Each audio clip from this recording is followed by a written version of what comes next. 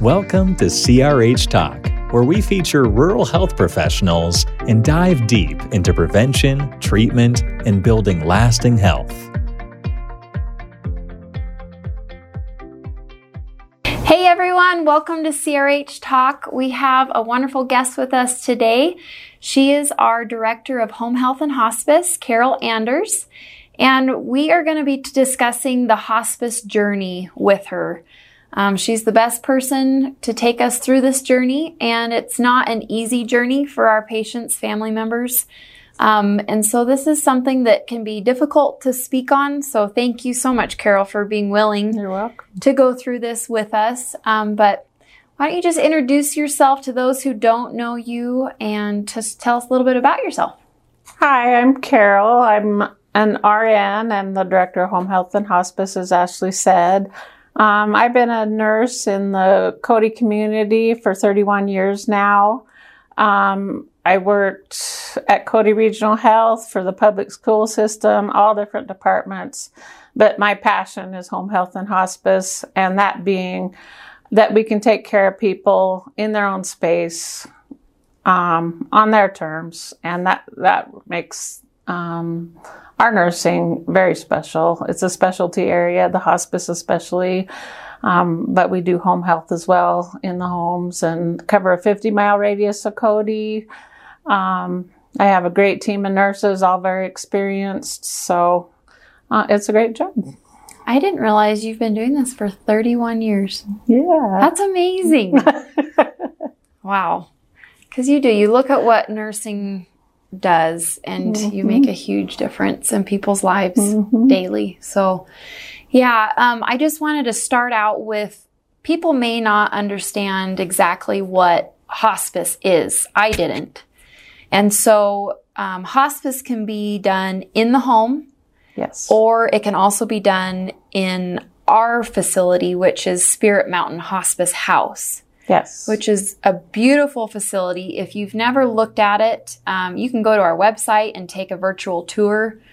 But I would encourage people to just look at that process. We just went through that last year, about a year ago, actually, next month, with my grandfather. And that is something where, can you just tell us about Spirit Mountain Hospice House? Because I don't think people in our community know the history. Some people do.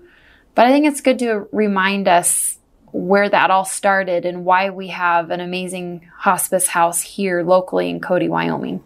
My previous director, Linda Harbron, when I first started doing hospice, the caregivers would be burnt out. There's no place for the patients to go when we're caring for them on hospice. And there's a level of care called respite where they can get 5 days off, and it's covered by Medicare.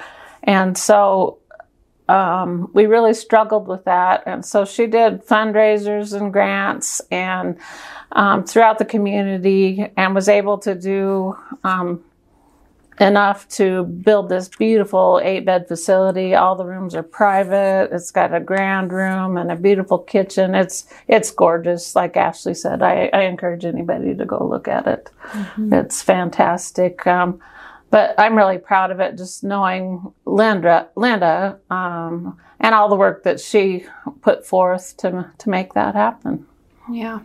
And so just knowing that history of, we didn't have anything like a hospice house in our area for the basin, and just knowing that that is there for those caregivers.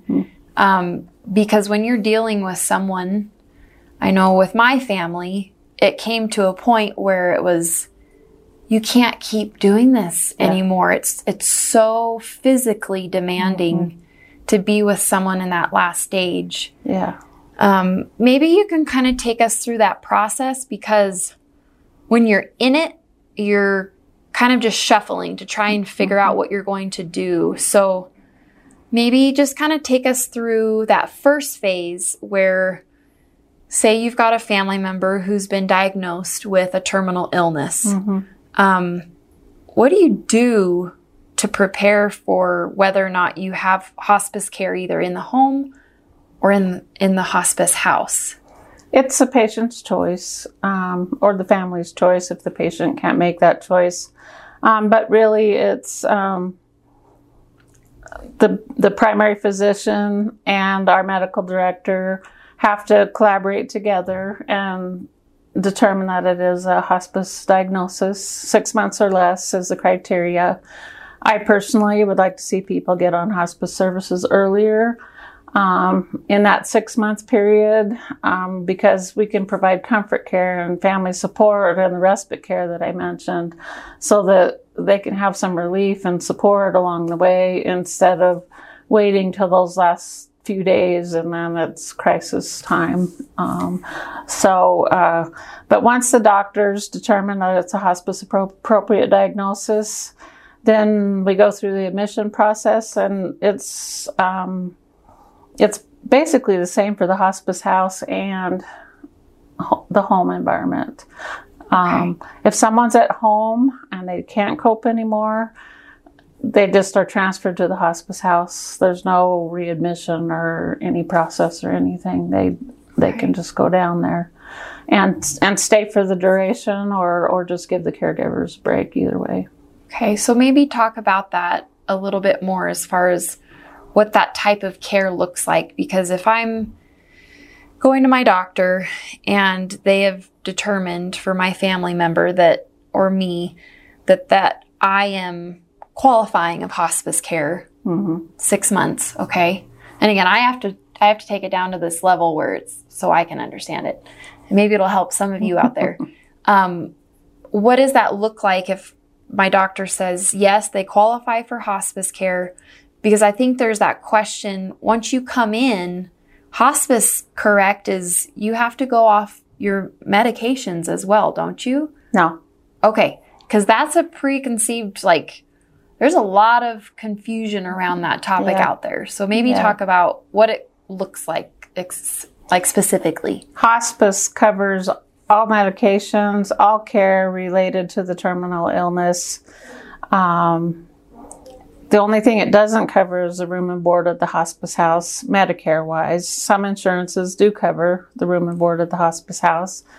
But as far as stopping medication, stopping food, all those types of things, that is a misconception by many people. They almost feel like we're just going to medicate them and, they're going to be sedated and that. But that's not the case. When people come on hospice, it's not like a hospital. They can come into the hospice house. They can go for a drive up to North Fork. They can go home for the weekend. We've had people go for concerts and four-wheeler trips, and our EMS crew is awesome in that if someone's too weak to do all that stuff by themselves, they'll take them out on a four-wheel drive or whatever and take them where they want to go. So it's a little bit different. People can come and go as they please. The hospice house, just like their home environment, is considered their home. Families can cook meals in there. They can spend the night with their family. And basically, we are providing any kind of comfort, any pain, any nausea, anything like that, then we're addressing that. We're providing the cares for bathing and cleaning. We have a jacuzzi bath in there, and we do that in the home as well. And then the rest of it's basically driven by the family members and the family. Awesome. So that's a preconceived notion that's not true.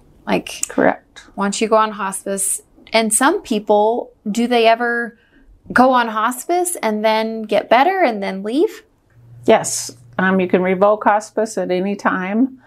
And also, we've had people revoke hospice. They actually improve because the symptom management has made them feel so much better that they revoke. And then maybe a couple of years later, things are really starting to deteriorate.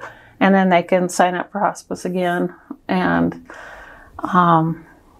it's an unlimited amount of hospice discharges and readmissions.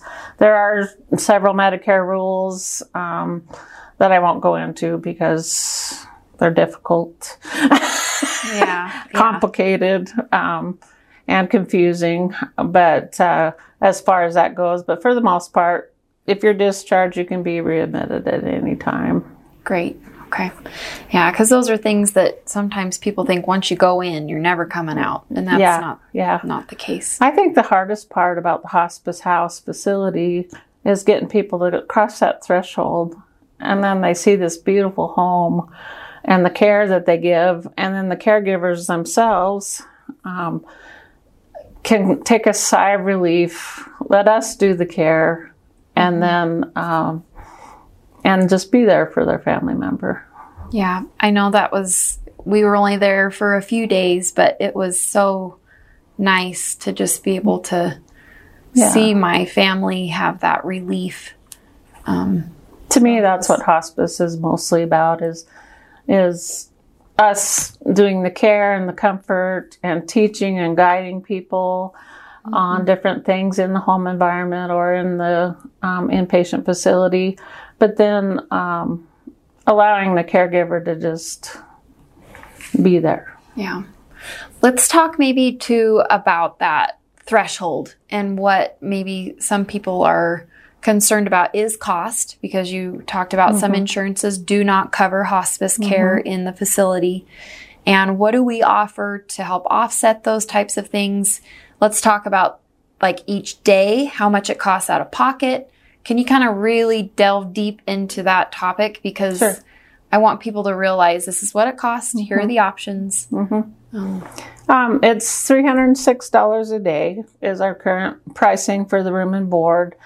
But we accept, one misconception is, oh my gosh, everybody kind of panics when they hear that dollar amount, and you do the math. But in reality, we do fundraisers every year, and people can apply for monies out of those fundraisers to pay for the room and board. And most often, I would say anywhere from 60 to 100% is paid for as long as people qualify.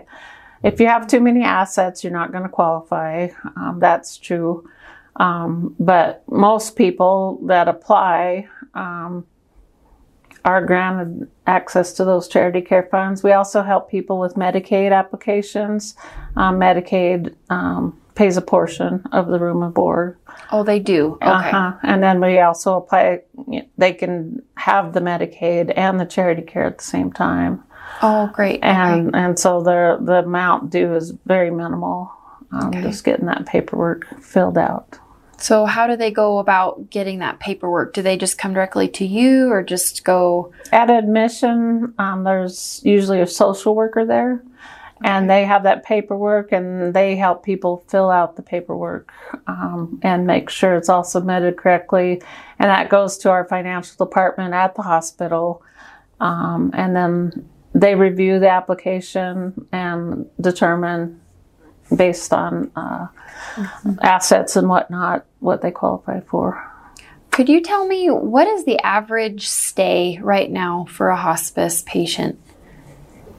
It very much varies. We've had people on for a couple of years, even though there's that 6-month prognosis. Sometimes with good symptom management, people survive for several years. I would say most people right now, it's anywhere from weeks to months. But I would like to see them come in maybe a little bit earlier.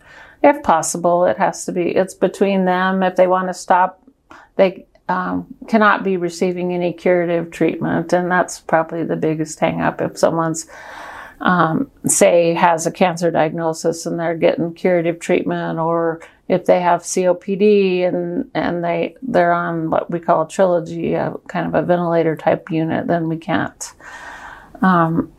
take them. So they have to be willing to stop all the curative treatments and just do comfort measures. And that's a big hurdle. I understand that totally. So yeah. Yep.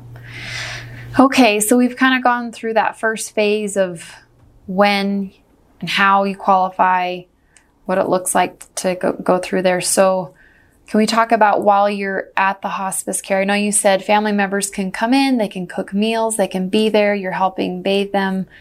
But what do we do towards that end? Can we have someone come in and, from the church and speak with them? What's that process like at the very end? And how does that look for a family member? How do you prepare us for that? I think the preparation starts from admission forward. We're teaching people what's going to happen, how the body slowly shuts down, and then towards the end, we're letting people know, okay, now we need to. This is, for example, terminal restlessness. That's why they're so anxious. That's just a common hospice thing. Different people, I would say most people go through terminal restlessness. It's just a restless phase right before they pass. And just teaching them that that's what that is. And this is the medication. That's why we're giving them that medication. And if their oxygen's dropping, maybe they're not eating as much. People get really scared when their family member quits eating.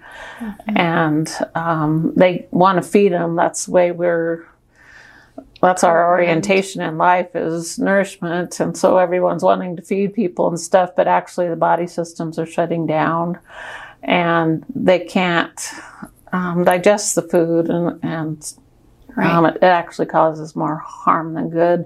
So it's a lot of education towards the end, preparing, and then we start seeing skin modeling, oxygen dropping, and we're telling the family what's going on, and making funeral arrangements. We have chaplains who can give last rites, or people can ask for their own spiritual, if they have their own spiritual person that they prefer. Our chaplain is non-denominational, and so it's basically a life review with her. But if someone prefers their own chaplain, they can certainly come into the hospice house and be with them. We have volunteers that help assist with meal prep, and that kind of thing. We have social workers to help with the bereavement process, and they're visiting patients daily, or at least a couple times a week, to try to help with grief support for the caregivers and help with grief support for the patient themselves. Mm-hmm. That grief support continues for 13 months after the patient passes. That's wonderful. And so they call, send cards, and make sure everybody's doing okay. And if they're not doing okay, they set them up with the right resources that they may need. Yeah. I think that's something we don't talk about enough, is that end of life phase. Mm-hmm. Because unfortunately right now we do suffer from a lot of chronic illness, and that deterioration starts. But, just to be prepared for that end time, which mm-hmm. is not a real easy topic. Mm-hmm. Like, this was not an easy topic to talk about mm-hmm. on CRH Talk, but it is something we do get questions about. We find a little bit of confusion over, and we want to do everything possible to communicate what that looks like for you and your loved ones. And I cannot recommend enough, personally, the hospice home that we have here. Carol and her team do a wonderful job. And if you ever have questions, what's the best route for people to go for that process? Should they just call? They can call the office or stop in, and we can walk you through what the admission process looks like, see if your loved one qualifies for hospice, and let you know what you need to do, which is very minimal. A lot of people call wanting to know what they need to do to get their person on hospice, and basically we just take the reins from there, and we arrange. We're calling physicians, and we're arranging and so that's the last thing, getting the orders and stuff, so that the family, they can just step on the brakes and be able to have some relief and know that we have their backs and that we're there for them. Yeah, that's great. Is there anything else you want to talk about? It's wonderful to know that bereavement program is there. Mm-hmm. So after you do lose someone and you've gone through our process, we do have that support after you have to say goodbye to your loved one here. The social workers and the bereavement program's optional. You don't have to do it if you don't want to. Sure. Same with wanting a chaplain or even the social worker visits twice a week. Sometimes that's just too much depending on the person. And so, but lastly, I'd like to say that we have a 5-star rating on Medicare, which is the highest that you can get for our cares. We're the only inpatient hospice facility in the Bighorn Basin. And like I said, I just have an experienced, fantastic team that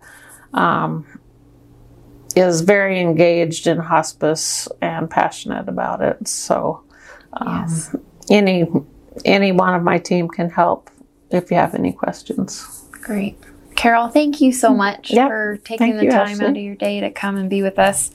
And just thank you, everyone, for joining us. And if you, again, have any questions over today's CRH Talk, please reach out and we are more than happy to help you.